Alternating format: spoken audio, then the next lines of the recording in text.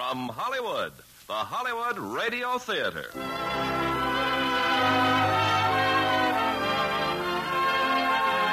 Starring Fred McMurray in The Lady and the Tumblers.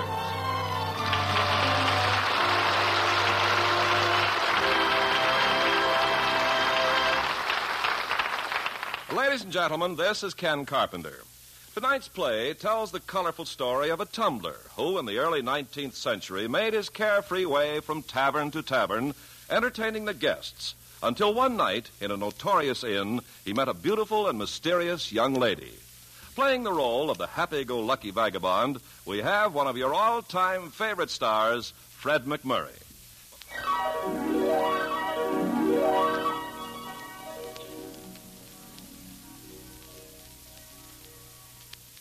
Our story tonight, The Lady and the Tumblers, is a curious but unforgettable one.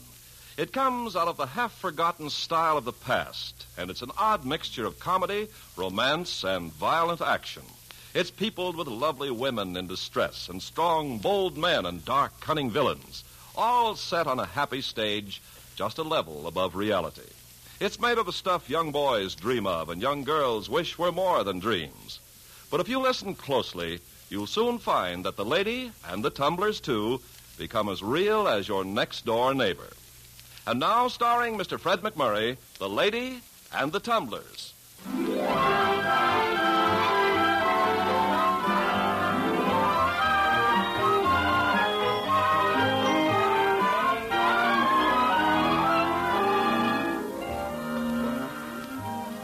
The only family I ever knew was my Uncle Jim Smith, who'd taken me up as a baby when I lost my parents. I was now 16, and I think of reasonable value to him. Jim was a professional strongman who took the name of Stone Crusher. It was spring in the year 1838 that we were wandering through Ohio, traveling slowly along the pikes with our cart and mare, and playing the inns and taverns with our tricks and acrobatics and feats of strength. To those who passed us on the road, Jim was just a big, black-haired man and ragged. But to those who watched him in play or fight, he was a torrent of fierce, trained muscles. And a wise man standing by might have caught in his dark, smoky eyes the glimpse of a startling brain. In those days, Jim was about 30 and in his prime. Look at the lightning, Andy. Yeah, it'll kill our mare this keeps up. Well, if it strikes the mare, it'll most likely strike us, too. But we'd better get off the pike and under cover. Uh-huh. There's a tavern just ahead. We'll try our luck there, Andy. Get up, Jennifer. Let's go. We can still land dry. The rain's only beginning. That's not much of an inn, if you ask me. Looks more like a rundown farmhouse. An inn that shabby may be good, Andy, or it may be evil. We'll soon see about this one. I guess this lean-to's all they have for a stable. This is a wretched place. It doesn't look too good to me either. But maybe we can play here for bait and bed. Come along. Now, Andy, this is a cheap place, so we'll put on our cheapest act. The one where I sit on a chair and you tuck my legs behind my neck? Remember, you're very awkward about everything. I know, Jim.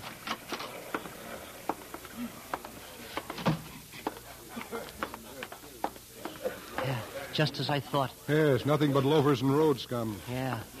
But look in the corner there, Jim, with that young man and all the luggage. Yes. Yes, I see her. She's quite a beauty. Huh. Well, what's a girl like that doing here? And with such a sullen-looking fellow? Well, must be waiting for a stage. Come on. And stumble a little when I take my bow. Ladies and gentlemen, you are about to be entertained by the great Stone Crusher.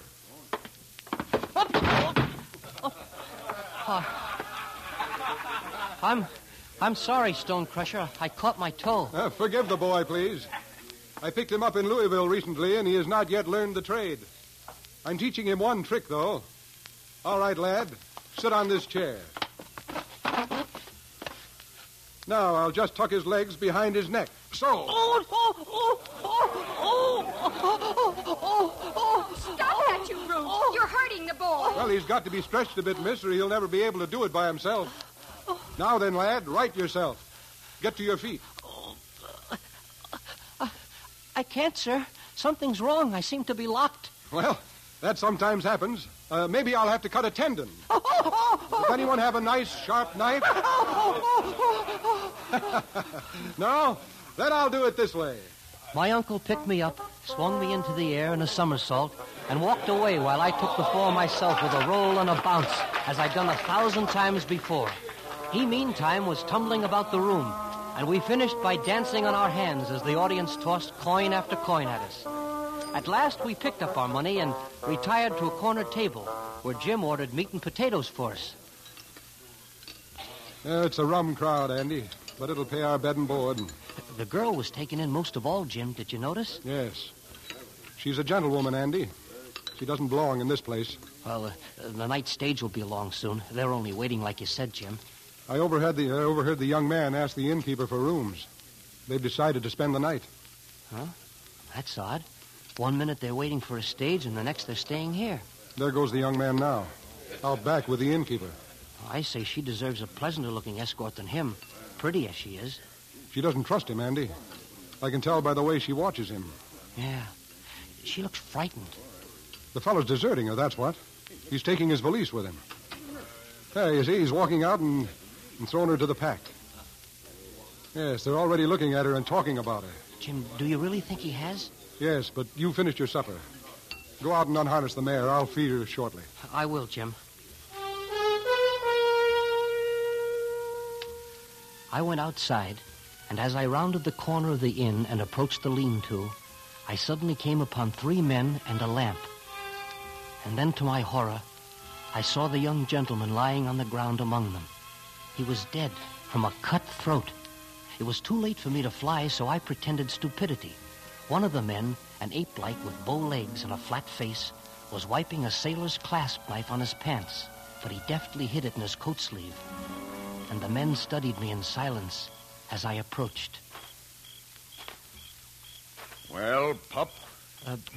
What happened, sir? A young man was absquatulating on his bill, that's what, only he tripped and fell.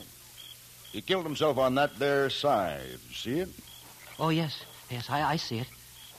What a pity. Poor fellow. Nasty accident. All right, boy.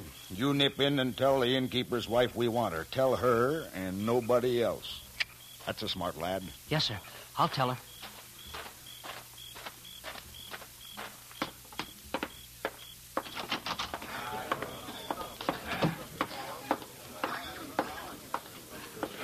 Jim, there's been an accident outside. So? Anybody hurt? The young gentleman. He tripped and fell on his side. It cut his throat. Well, that's very interesting. Yeah. Only there's no blood on the side. And an ape-like man is standing over him with a wet clasp knife. I see. We'll have to act fast, Andy. Come with me. We'll talk to the girl.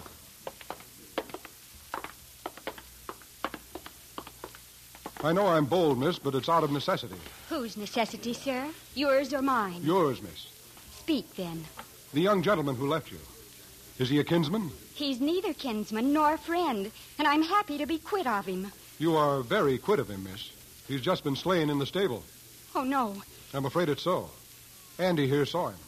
Then I, too, am dead. Oh, come now. Oh, there's more to this than you know. I'm sure of it. My only hope has been the night stage, but they'll never let me board it now. We'll see about that. My life's not worth an apple seed. Oh, come now. Even Andy here's worth an apple seed. One should never undervalue oneself, miss. They'll kill me. Not while you have friends, they won't. Andy, take her luggage. Quickly now. And out the door, both of you. Where to, Jim? Down the road, but stick to the brush. I'll be along with the cart soon enough. But can I trust you? You have no choice but to trust us. I suppose you're right. I'll go. Oh, here. Here, take my watch with you. But what for? Take it. Hurry now.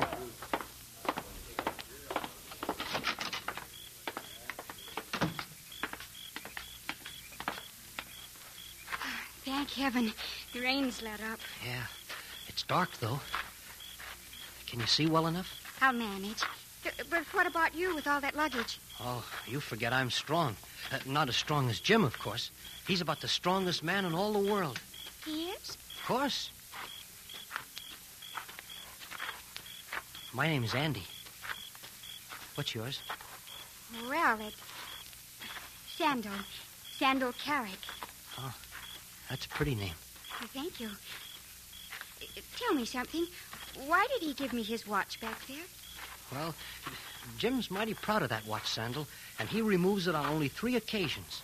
In stone crushing, and to time certain feats of strength, and when he fights. Oh, I see. Jim's about the greatest fighter in all the world. He won't be long. We can stop here, don't you think? Oh. Whew. Gosh.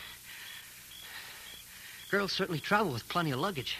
I'm sorry it's so heavy. Oh, I don't mind, really. What if he doesn't show up? Don't worry about him. He'll be along in a minute. But will he really put me on the night stage? Look, Sandal, we're showmen, not thieves. You've nothing to worry about. You can trust us. I don't trust any man. Not anymore. There he comes now. You see? Well, his word's true this far. There. Throw her luggage in back, Andy. Here you are, miss. I'll give you a hand up. Thank you. There. Now just sit tight and we'll go down the pike a bit and wait for the stage. But how will you stop it at night this way? Oh, I'll use a dry cattail and some sperm oil. Ought to make a fine torch. But where in the world? I've got some in the back. Carry it for fire eating. Oh, of course. Did they show much fight, Jim? Yes, the innkeeper and your ape-like man and the whole herd of her friends. Did it go easily? Well, they had a lot to learn about fighting. They know now, eh? They know now. Oh, I nearly forgot. Here's your watch. Oh, thank you. Get up there, Jennifer. Ah.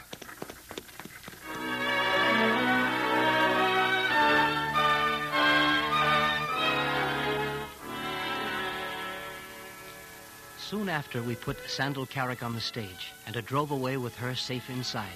Then we pulled off the road and went to sleep under the cart. Next morning, we woke to a clear, sunny day, and pretty soon Jim had strips of bacon rolled on sassafras twigs before a fire.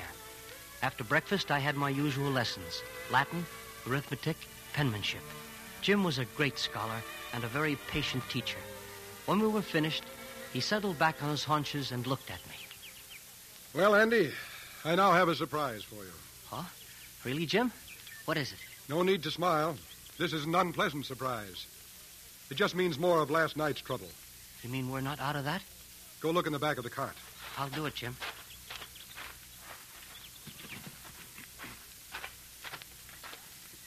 This is the young gentleman's valise. I remember seeing him leave the room with it. Yes, a little discovery I made while you were still writhing in slumber this morning. But how did it get in our cart? I've been thinking about that. I believe the girl was in peril, and the young man who was supposed to be her protector decided to abandon ship. So he went outside and saw our cart in the lean-to. He stowed his valise in the back and was just ready to drive off when he was overtaken and slain. Then he was going to steal our cart and mare. Well, if you ask me, he got what was coming to him. He wasn't killed for that. Open the valise. Well, nothing much here, Jim. Just clothes. That's what I thought at first. Look in the toes of those boots. Great heavens. It's a pouch full of gold. Yes, I've counted it. $500. $500? Now look in the other toe. It's a letter of some sort, Jim. Yes, I know. I didn't take time to read it. Give it to me. Here. Now then, it's addressed to a Mr. Barnum, 4 Chimneys, Blue Lion, Ohio. Oh, then that's the name of the young man who got his throat cut. Yes, poor Mr. Barnum. For such delicate handwriting, must be a woman. Ah, yes, it's signed by Miss Sandal Carrick. That's the girl, Jim. She told me her name last night. She did? Well, I asked her to. Well, that's bad manners to ask a lady her name, Andy. But now we know who wrote the letter. It's still bad manners. Yeah. All right. But read it, Jim. Now, let me see. Dear Mr. Barnum. Go on. I have reason to believe that you are in this horrible business against me, despite our childhood friendship. I know I cannot buy the others out, but I have a feeling I can buy you out. Uh-oh. You've always liked the color of money. Here is my proposition. Meet me in Cincinnati at the stage office on the 11th. Come with me on the journey home as my protector and then withdraw. For this, I will pay you $500. Oh. Your ancestors were gentlemen, which I assume makes you a gentleman. Signed, Sandal Carrick. Fine protector young Mr. Barnum turned out to be. Yes, Sandal Carrick made a bad choice in him. He was already against her, as she says in the letter. But why'd he get murdered, Jim? Well, they must have known of the $500. Your ape-like man and his friends wanted it, that's all. They were waiting at the tavern then. Yeah, it looks that way. Barnum was in with them and had them planted there. He figured they'd kill Sandal Carrick, and he got it instead. And they'd have killed her, too, if we hadn't stolen her away, Jim. I'm sure of it. But why they wanted to do this, we've no way of knowing. Yeah. Well, maybe Sandal will tell us when we return the money. Maybe. But where do we find her? Probably in that town, Blue Lion. No. No, I can see the letter reached Blue Lion by mail stage. But where it was mailed from, I can't tell. Huh. What do we do, Jim? Blast if I know. Well, you could figure that since we did the protecting and not Mr. Barnum, that we've earned the money. And that way we could just forget about Sandal Carrick and keep the $500.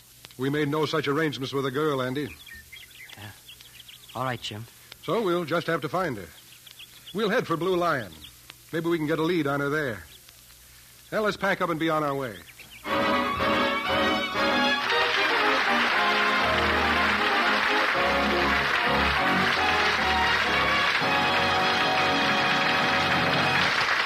In just a moment, we will continue with Act Two of the Hollywood Radio Theater. An Indiana soldier by the name of Birch Bay, yes, that's his real name, carried a little excess equipment overseas with him to Germany for occupation duty. To be exact, he had $4 worth of vegetable garden seeds in his duffel bag. You see, Birch had been a star pupil in agricultural extension work and president of his 4-H club for 2 years. His military police company arrived for duty in the little German village of Hungen. Here, Birch sent out word to the children that he had a job for them. 90 turned up, and they represented 45 different families. During his off-duty hours, Birch laid out a garden tract on the edge of town in 45 plots, each 6 by 20 feet. He parceled out the seeds and supervised the planting. An astonishing quantity of vegetables was raised, and something else was raised, too. The morale of all the people in the village who needed not only food for their stomachs, but sustenance for their spirits. Such acts by you and your friends today are shaping our world of tomorrow. Now here's Act Two of The Lady and the Tumblers, starring Fred McMurray as Jim.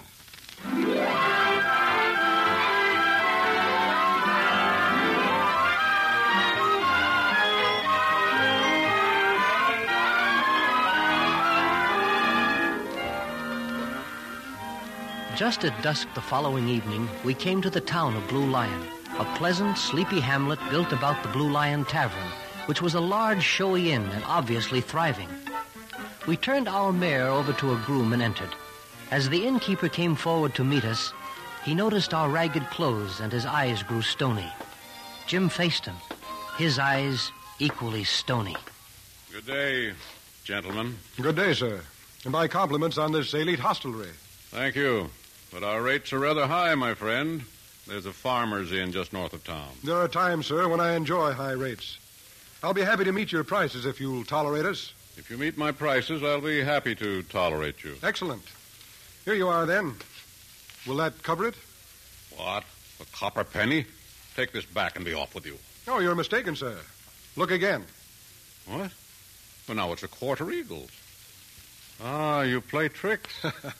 Only to make friends. Well, for such money, you shall have the best here. Come with me. I'll find you a table and you shall eat. This way. But, Jim, a quarter eagle for a night's lodging. Have you lost your mind? Possibly. Time will tell. What do you mean? Well, for a quarter eagle, we want first a friendly host, then information. Next, good food and a good bed. And finally, the return of our quarter eagle. There have been worse deals. We're headed for trouble, if you ask me. Man is born to trouble, Andy. Here you are, gentlemen. Sit down. We serve the best food in Ohio here, and from the best plate and chinaware west of the Allegheny. I'm glad to hear that. But before we eat, I have a question. Ask it. Well, it strikes me that I have an acquaintance in this town of Green Lion, a Miss Sandal Carrick. She and her mother have quarters with a relative, I believe, a Mr. Farnham, who lives in a house known as the Chimney on South Crown Street. Now, is this Mr. Farnham present among your guests this evening? I'm afraid you're rather badly confused, my friend. This fine town is Blue Lion, not Green. I've never heard of any Miss Sandal Carrick here. There's no Farnham hereabouts, but there is Mr. Barnum, and he lives alone. Also, his residence is known as Four Chimneys, not the Chimney, and lies first house beyond the creek on Oak Lane, not South Crown Street. Furthermore, he's now deceased as of 2 days ago from an accident down Cincinnati way. There. Have I made myself clear? Tolerably, sir, and I thank you. We'll have our supper now. I wish you a good appetite. Thank you. That was very clever, Jim, but it only leads us to the house of a dead man. Sandal Carrick doesn't even live in this town. True. Well, then wouldn't it be easier to advertise for her? We'd find her that way eventually. Don't forget she's in danger, Andy. Immediate danger. I never saw you so determined to help anyone, Jim. Andy, your father died of a broken heart, as they say, soon after your mother's death. I've never told you this. No? No, you haven't. But why are you telling me now? Your mother died through my carelessness.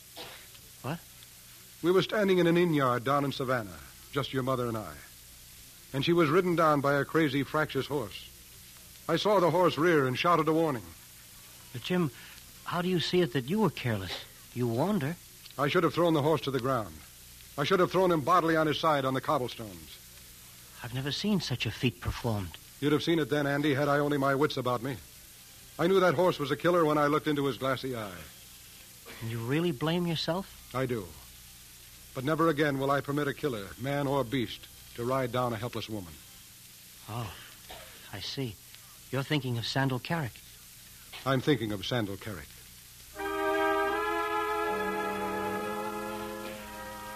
After our supper, we went out into the night and made our way to Oak Lane, where we found Mr. Barnum's house, dark and shuttered. There Jim left me in the yard while he chose a likely window on the second story and climbed up to it. A moment later, he pried it open and was inside.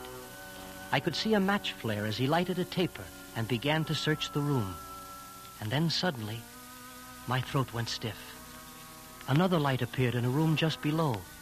2 lights, one upstairs and one down. I started across the yard to warn him somehow. Then his light went black, and I realized he must be going downstairs. I ran around to the front door, found it off bolt, and entered.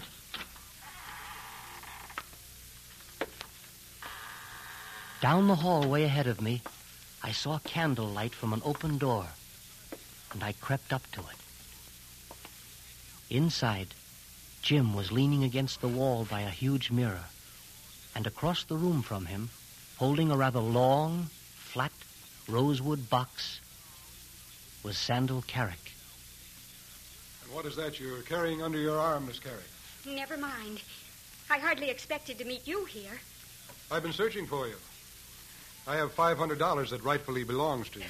You what? Money I recovered from the effects of the late Mr. Barnum. Oh. And what became of the boy who was with you? Which boy?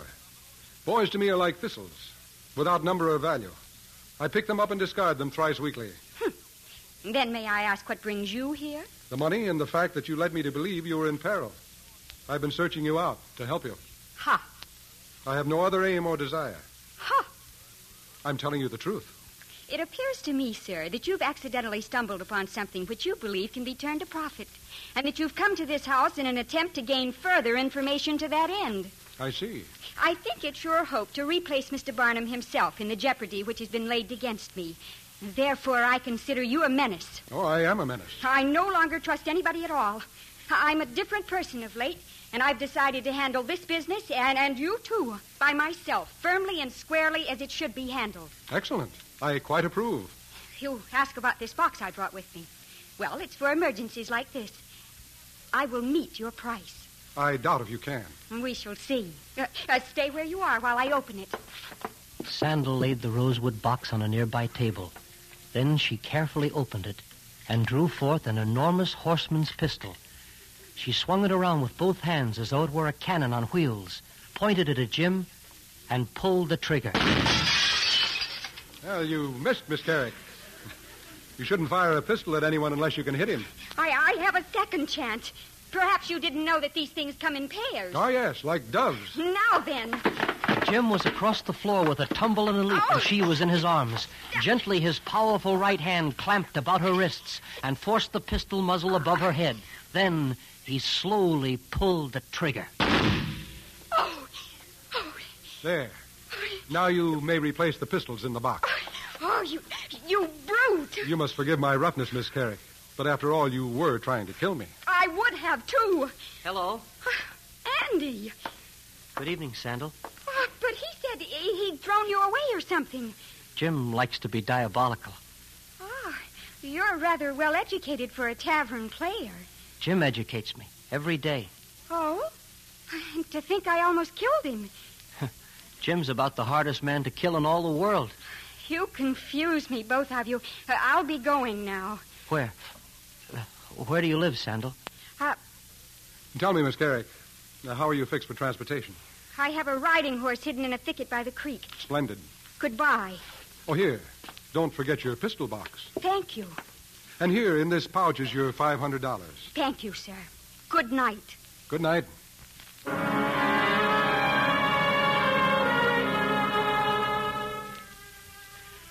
Sandal Carrick was about the most suspicious woman I'd ever met. But perhaps she had good cause to be. Jim and I said no more about her until noon next day, when we were far to the north of Blue Lion. We'd traveled along the pike all morning and had pulled off onto the turf to rest the mare and to eat our lunch. After we'd finished, Jim pulled a paper-wrapped bundle from his coat pocket. Here, Andy. Catch. I found that last night in Mr. Barnum's bedroom. What is it?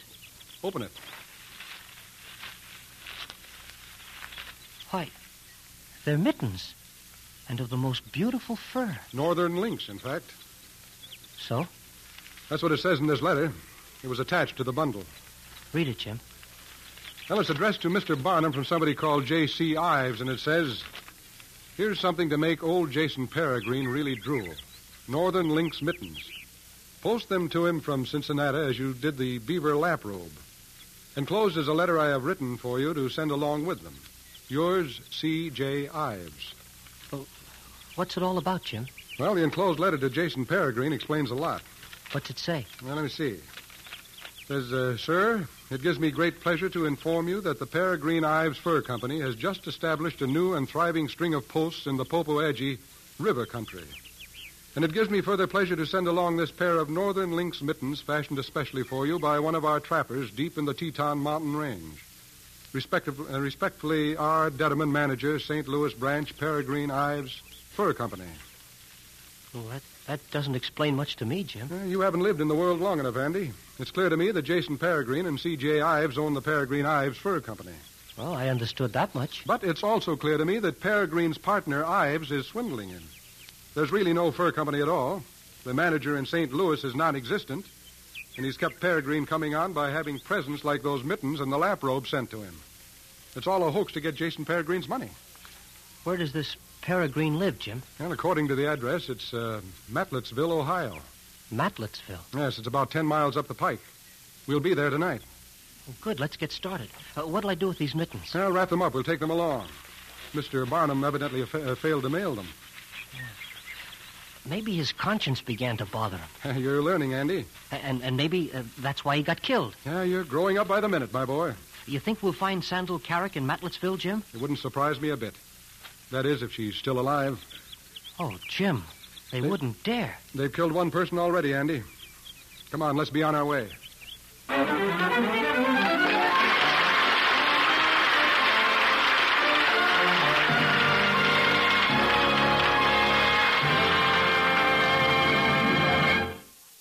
Act 3 of the Hollywood Radio Theater will continue in just a few moments. Corporal Sam Adler of the 2nd Armored Division had an idea that he could put his talent to work for the betterment of German-American relations. His background included 2 college degrees in music, and he knew that there were many musicians in the Army. So he organized the 7th Army's Symphony Orchestra. It was a spare-time project that soon gained official notice, and the group made a total of 44 appearances in 43 days. New and difficult scores were learned almost overnight, and German and American music was played at each concert. Everywhere the orchestra traveled, the audiences greeted it with amazement and wild applause. Here was a group, a cross-section of America representing all races and creeds that brought together thousands of people on a common cultural and spiritual plane. There's no doubt that through the medium of music, Corporal Sam Adler made a substantial contribution to the improvement of German-American relations. Such acts as these by you and your friends today are shaping our world of tomorrow.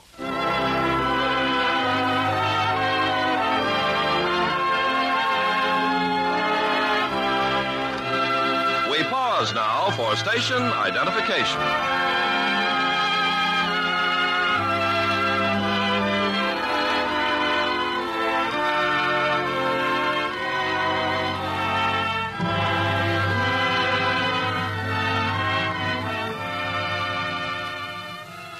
The curtain rises on Act 3 of The Lady and the Tumblers, starring Fred McMurray as Jim.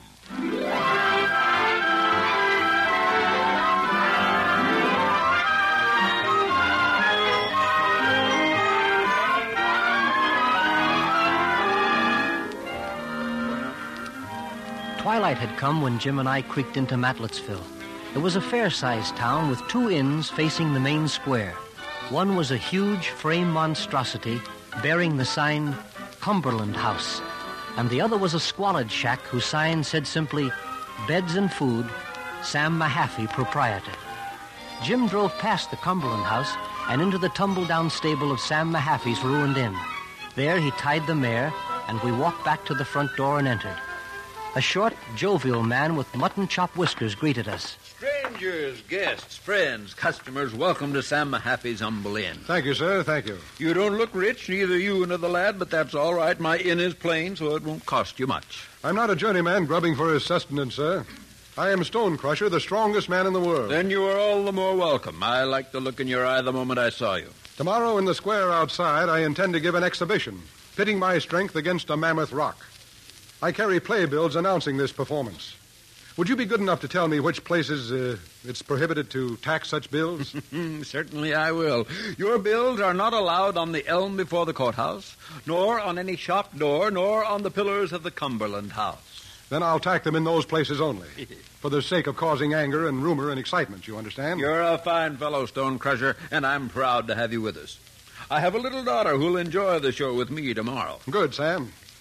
And now one other matter.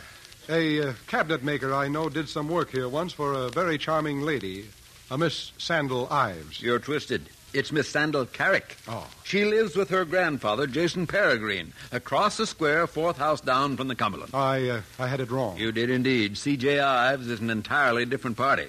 His office is straight across the square next to the inn. I don't love him at all. He's rich, though. Owns the Cumberland House. With your permission, Sam, I think we'll pay C.A. Ives a visit before supper. You're your own man, Stonecrusher. Do as you like. Supper's in an hour. We'll be here. Come along, Andy.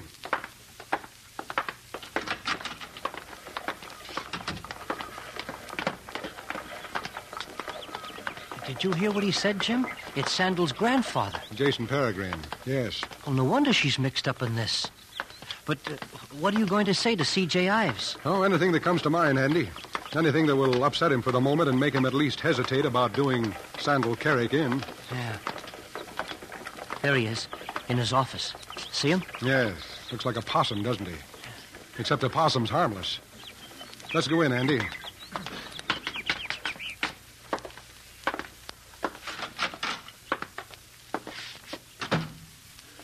Who are you? Let's go closer, Andy. Out! Get out! Do you hear me? We are destitute, sir. We've just finished a hard journey. Take off your hat! Oh, I'm sorry, sir. Now, what's this about a hard journey? 1,500 miles. All the way in from the Popo-Agie country, sir. That's Trans-Mississippi, you know. I'm a trapper stranded here in Matlettsville. A trapper, you say? From the Popo-Agie country? No, from the Teton Range. I'm very familiar with the Popo-Agie country, however. You are, eh? How goes the fur business there? There is no fur business along the Popo-Agie now. It's moved back. Oh, you must be mistaken. I have a string of posts along the Popo-Agie. I've seen no fur posts along the Popo-Agie. Perhaps you mean along the Snake. I mean along the Popo-Agie. Then, sir, I think you are being swindled. If you are financing fur posts along the Popo Agie, you certainly are being swindled. Swindled? Stop saying that word. I'm sorry, sir. What are you doing here anyway? Ever heard of a trapper being stranded? Oh, no, sir. Not trapper. Trooper. What? I'm a showman. Oh. Then what were you doing in the Teton Mountains, performing for grizzlies? I was visiting my brother. He's a trapper, not a trooper. What? Perform for grizzlies, you say? No. I'm too shrewd for that. There. $2. Now, get out of here. Well, the gentleman wants an exhibition, Andy. What would you like, sir? A little tumbling, perhaps? Or fire eating? No exhibition. I want you to get out of town. Out of town by daybreak, or you'll regret it. Do you hear? That money's foul, Andy. Leave it. Get out! You are unwell, sir. Come along, Andy.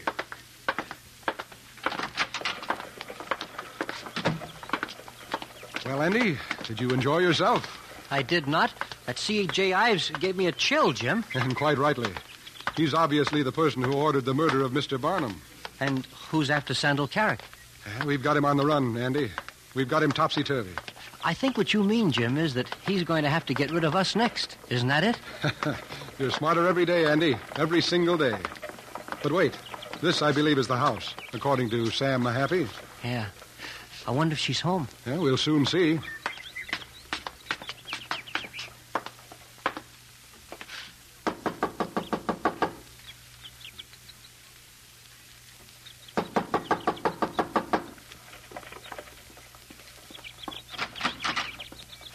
Good heavens. Miss Carrick, I think I've got this business figured out.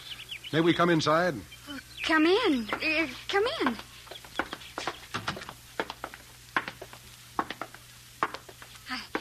Won't you sit down? Thank you.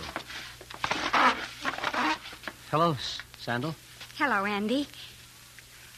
Well? Miss Carrick, where is your grandfather, Jason Peregrine? He's a very old man, and he retires early. Oh. Is he a very wealthy man? He owns about half the town. He doesn't own Cumberland House. Well, he did once, but that and a few other properties seem somehow to have gotten into the hands of a certain C.J. Ives. Yes. You shouldn't be trying to help me. Well, perhaps not, but I've started, and I don't seem to be able to stop. I think I'm beginning to trust you. I don't quite know why. Well, it's easier than trying to pistol me. Oh. Tell me, do you know that this Ives is swindling your grandfather? That the Peregrine Ives Fur Company is a myth? I've long suspected it. But I have no proof, and I can't tell my grandfather. He's old and proud, and it's his money. Let him spend it as he wishes. Why did you make that trip to Cincinnati with Barnum? I went to Cincinnati alone. A man named Detterman wrote me from there, warning me to leave my grandfather's affairs alone. Detterman is non-existent. So I discovered. Then I bribed Mr. Barnum to come back with me for protection. And why did you stop at that miserable inn? Well, that was Mr. Barnum's idea, to throw off pursuers, if any. He brought you there to have you slain. I suspected as much when I saw Manser there. And who is Manser? Mr. Ives' bodyguard. You and Andy mentioned him, an ape-like man. Oh, that one. He's the one who killed Mr. Barnum. Yes, for the $500. And then he would have been after you. Yes, I know. I owe you my life. You trust me now, Sandal? Yes, Jim. I trust you. Well, this business is far from finished, but we'll see it through. Oh, you must be careful. There are times when it doesn't pay to be careful. Good night. Oh, please. Come, Andy. In a minute, Jim. Sandal. What is it, Andy? I want to tell you something. About Jim? No, about me this time. Well, of course, Andy. I want to tell you that my mother is dead. Oh? Have you ever been an aunt? No. Well, Jim's my uncle.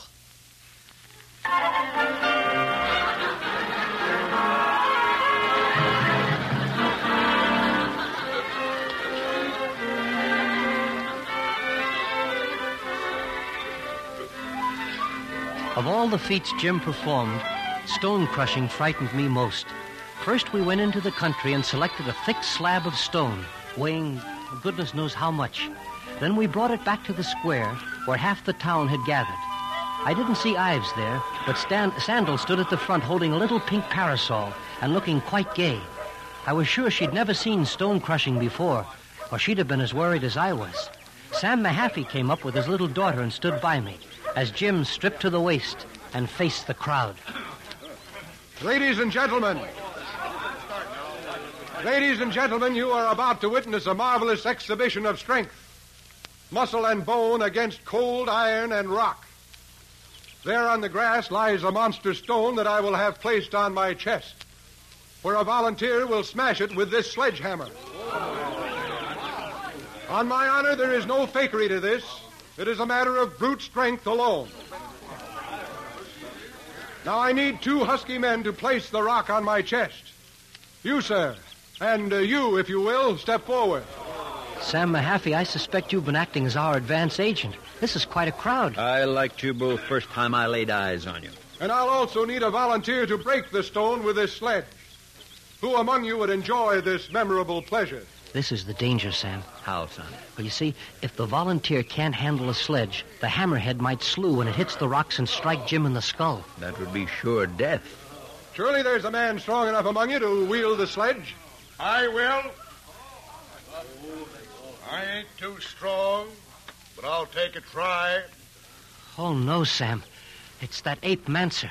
He's a murderer. You killed Jim, sure. I know him well. Hold up a minute. I want my woman to see this. We'll wait, Sam. Pop into the house, daughter, and get Mama. And while you're there, look in the top drawer of my dresser and bring back my thingamabob. Be sure it's loaded. Then wrap it in a towel and come back. Hurry now.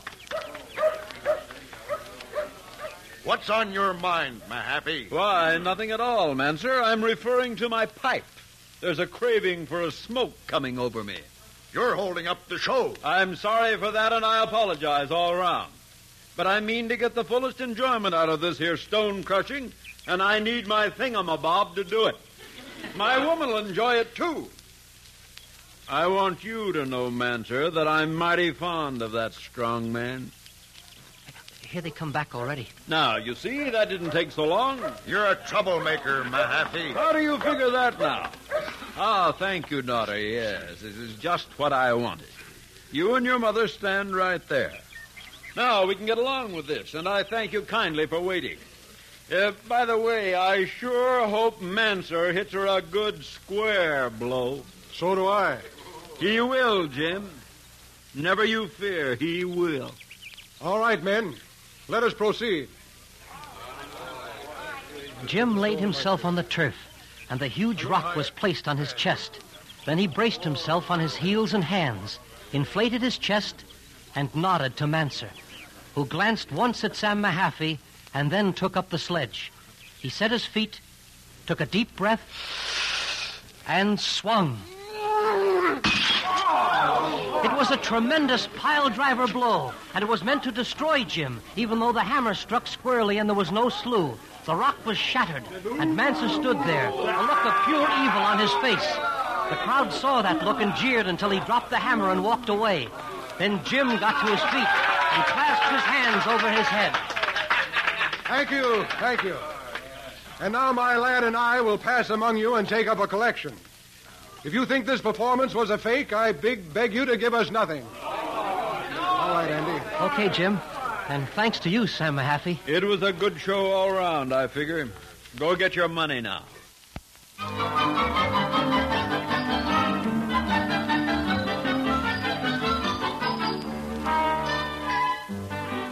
The crowd gave generously and applauded even as Jim and I left the square and walked into Mahaffey's place. There, Jim bathed and we had lunch, but not before he'd taken Sam Mahaffey's hand and silently thanked him. After we'd eaten, we went out into the square again and started for Sandal Carrick's. But then I sighted her standing before a lace and ribbon shop next to the Cumberland house, so we crossed over and joined her there. Did you enjoy the stone crushing, Sandal? Oh, no, I did not. I was terrified. Oh? If it hadn't been for Sam Mahaffey and his pistol, that was a pistol, wasn't it? I think Manser would surely have killed you. Well, he did his best anyway. But I want to ask you about something else. Yes? Do you have a good lawyer? We have a fine lawyer, but he does what my grandfather tells him to do. Not if it involves a murder. Have him at C.J. Ives' office at 4 o'clock. You do order me about, don't you? Do you object? No. Oddly enough, I don't. Keep this for me till then. Oh, your watch. Again. Now, where can I find this Manser? Oh, Jim, no, you can't fight him. I'll just waste time looking for him if you don't tell me. Oh, all right. He lodges right there at the Cumberland house. Most generally, he's down in the tavern cellar. You go around back, you'll find it. We'll meet at 4 o'clock at Ives. Yes. Till then. Don't worry, Sandal. We'll be all right. Well, please be careful. You go to Mahaffey's, Andy. I'll see you at supper. Not very likely. I'm coming along with you. Well, all right, but stay out of the way. I'll stay out of the way. You can learn by watching. I know. Well, at least there's still time. Time? I mean, he hasn't murdered Sandal yet. Nor will he, by heaven. There's a door. That must be the cellar. We'll try it.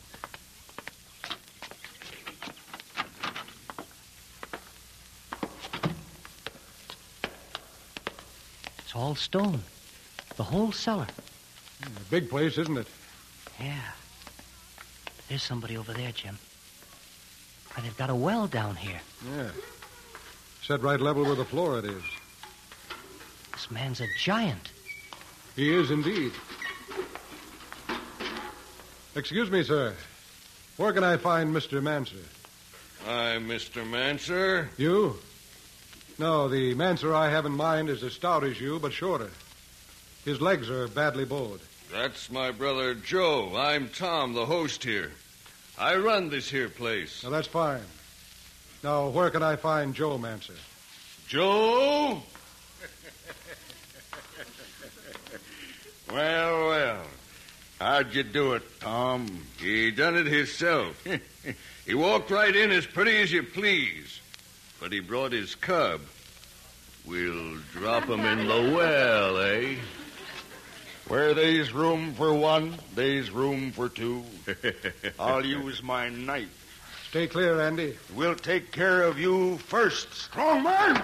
Jim lunged straight forward and loosed a crashing blow to Joe Manser's stomach. The man dropped his knife and sagged to all fours as Jim swung around to meet his brother with a wild blow that landed hard on the temple. The innkeeper was momentarily dazed, and Jim took his time about landing another on the point of the jaw. And he went down hard. Then Joe Manser, who had regained his feet, was on top of Jim before he could turn. They went to the floor, but with a sudden twist, Jim was on his back, his shoulders against the stone and his knees to his stomach. He breathed once, and then shot both feet straight up. Manser caught the blow square in his chest and reeled backward and into the well mouth, where he disappeared. He can't swim. Joe can't swim. Neither can I. But I'll take a look. Well, that's too bad. He must have hit his head on the way down. He's not even splashing. Then he's dead. We can't get a rope down to him now. Well, I'll report the manner of his death to the authorities. But meantime, I want you out of town. Out by daybreak. Do you understand? I'll go. I'll see that you do, or you'll end up like your brother. Come along, Andy. It must be nearly 4 o'clock. I want to go to Mahaffey's and clean up a bit first.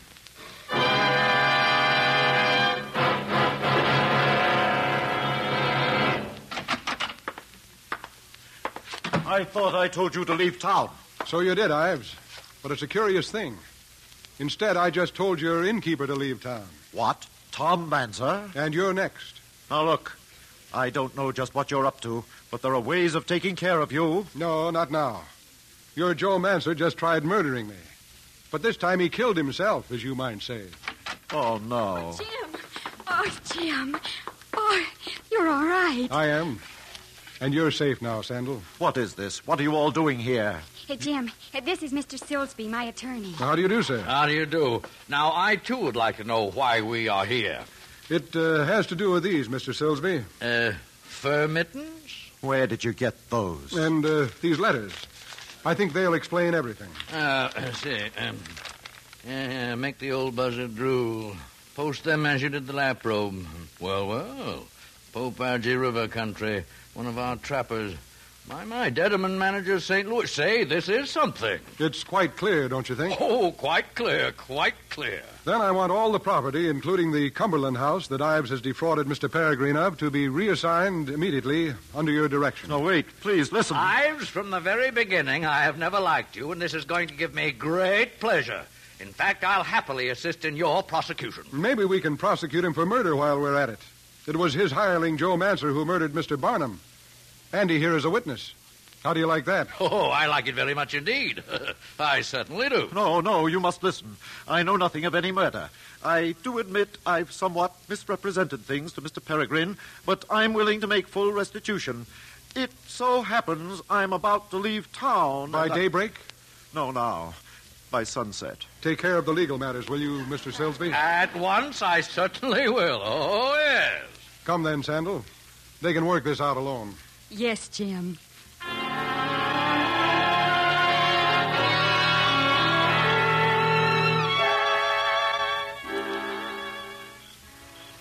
Jim. Yes, Sandal? It's a beautiful night. That isn't what you meant to say. All right. Do you think you'll miss traveling up and down the country, being a showman? Miss it?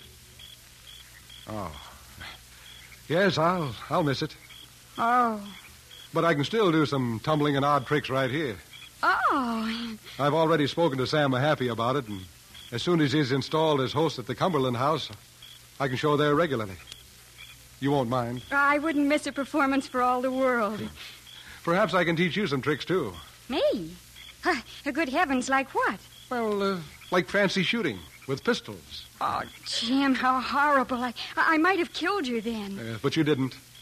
A good thing, too. Is it, Jim? Why? Well, because of Andy. Andy? Yes. You know, Andy has no mother. Yes, I do know. Andy told me. Oh. But Andy will be all right. Now. Of course he will, Sandal. And I'll do my best, Jim. For both of you. Well, then we'll both be all right now.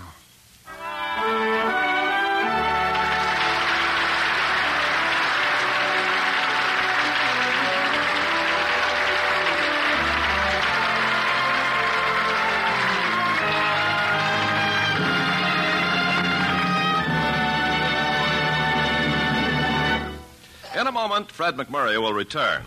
Captain John J. Degnan had never seen the French city of Royan except from the air. During World War II, our flying fortresses were forced to destroy it almost entirely.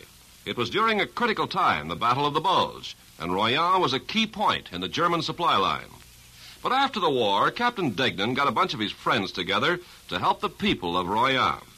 Not long afterwards, 600 babies wore clothes collected by his group, as did more than 1,000 school children. These clothes, possibly, are still being worn by other children in Royan. Such acts by you and your friends today are shaping our world of tomorrow. Now, here's Fred McMurray.